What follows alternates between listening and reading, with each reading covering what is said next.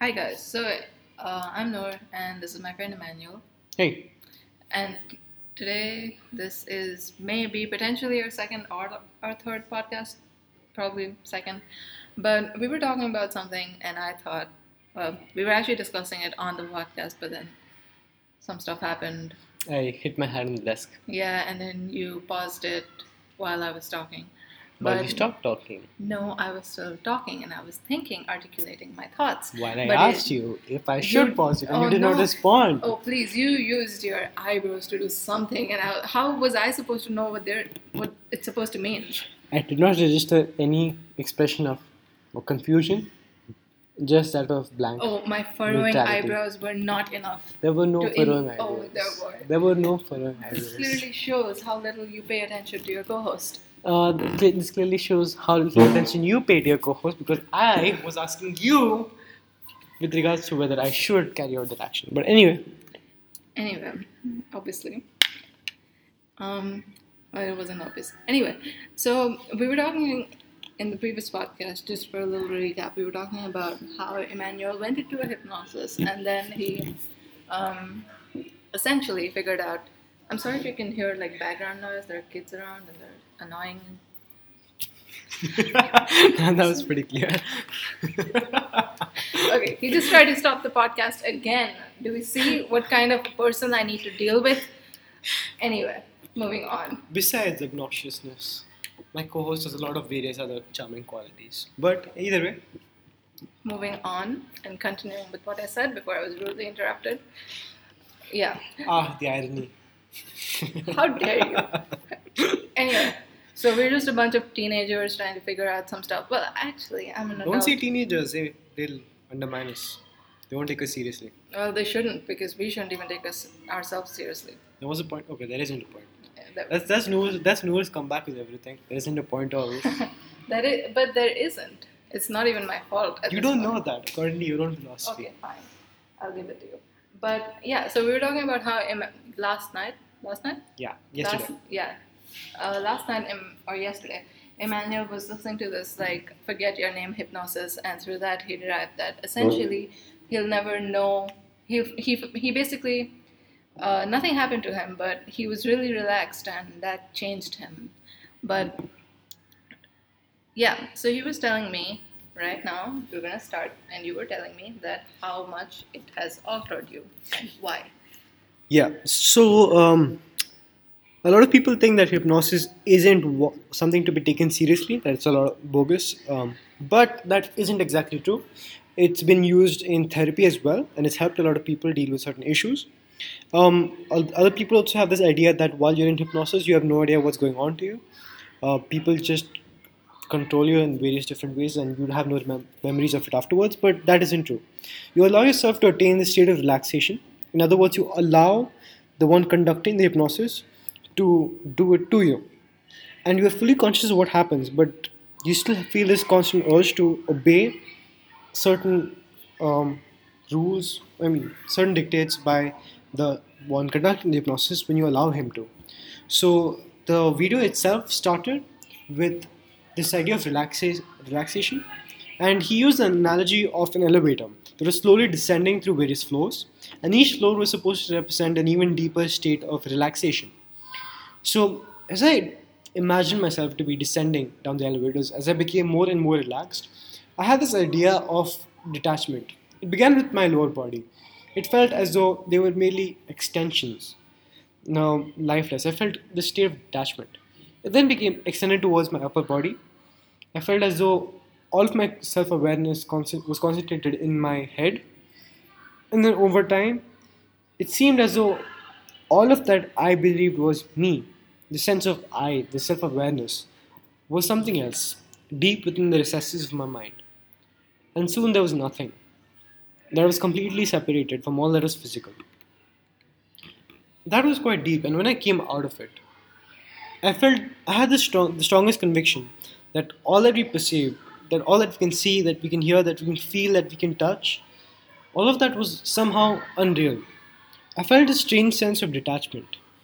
That the definition of what constituted me, all that I was a lot more than just extended towards that which was physical. It was a lot more than what I could feel. It was a lot more than my body.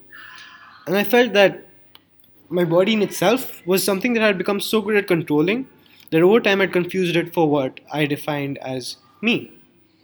And I realized that emotions, the feelings of happiness and sadness, all of this was just were just reactions that we had to certain experiences, and that it was just a certain level in what was part of something else, this grander scheme of things. I can't really define it that well.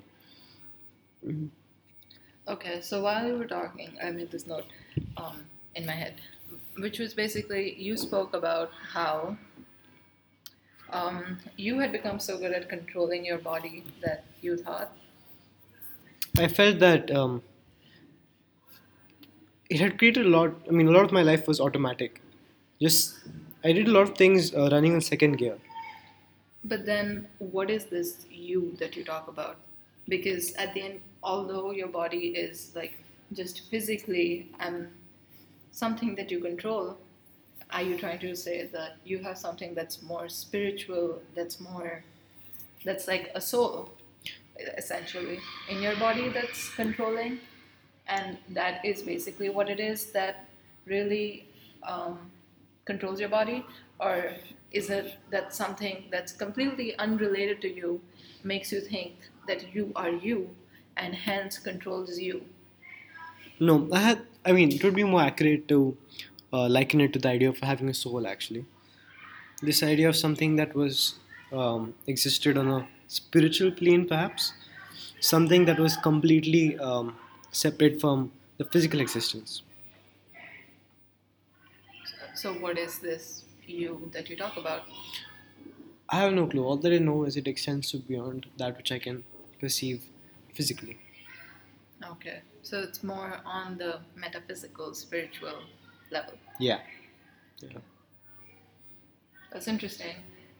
Well, I mean, from my point of view, I'm trying to completely narrow it down to there's essentially nothing in humans. There's nothing in anything. Um, so it's basically, well, first of all, I have this opinion that whatever we see is not really what's there. So again, basically, what I'm just trying to say is that our perception is extremely limited, and there is nothing called our conscious.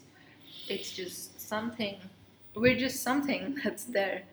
And I'd like to personally go extremely scientific on this and just say that there's nothing to us humans than the instinct for survival and, having brain, which some people could say is our consciousness and, a deeper level of ourselves. But yeah, I don't think there's anything, to be quite frank. I mean, I have done exactly what you've spoken about. I've done it on multiple occasions, but simply it's just an experience that we are experiencing as human beings. I don't think it has anything to do with more of a spiritual um, level. It's just, it happens. It's there. It's something that we're capable of perceiving, although perhaps what we're perceiving is not really what it is. Or even you could go with psychedelics. I've seen a lot of videos where people talk about their like extremely spiritual psychedelic um, experiences. The other day, I heard a podcast about this guy who was talking about his his biggest awakening, and he took some DMTO, some sort of a psychedelic, and then he's like, "This was extremely profound," and I am infinity. But first of all, um, you're on a drug to realize that you are something, and that is a completely different state of mind than you would be when you're not on anything, right? And again, I've also seen different videos that talk about like how LSD made people extremely aware of themselves, how psychedelics or some sort of different drugs or something that is not, and this is what I don't understand, is that we are humans, right? And we were born born into a certain state. Like when we're born and through our entire existence, we're not completely, we're not high, we're not, deeply relaxed by this hypnosis. We are just what we are. And why is it that it's so hard for humans to find out who they really are through that consciousness, through just that level? Why is it so necessary for people to get deeply relaxed or meditate so much or take drugs? Because at the end of the day, you're trying to figure out who you are in reality, but on the basis of who you're not in reality. And of course, reality is basically just, I'm going to keep it simple, what we live in right now, what I'm seeing, what the viewer's saying, what you're saying. Why is it that it's so necessary for people to go through these external or different ways to find out who they really are than really go inside of themselves? Maybe because, this is just my opinion, maybe because there isn't anything. And maybe because we need something to give us hope and something to give us more faith in the fact that our existence is something great. But really, it's it, it's just something. It's useless. Oh, that's my take on it. Because I don't think I've ever heard anyone. I don't think I've ever heard. I don't think I've ever heard anyone talk about how amazing their awakening was just when they were walking on the street, doing nothing, going to the grocery store. It always has to be something that's great. After years of meditation, I found out this. After years of relaxation and doing this hypnosis stuff, this happened. I mean, doesn't that just prove the point that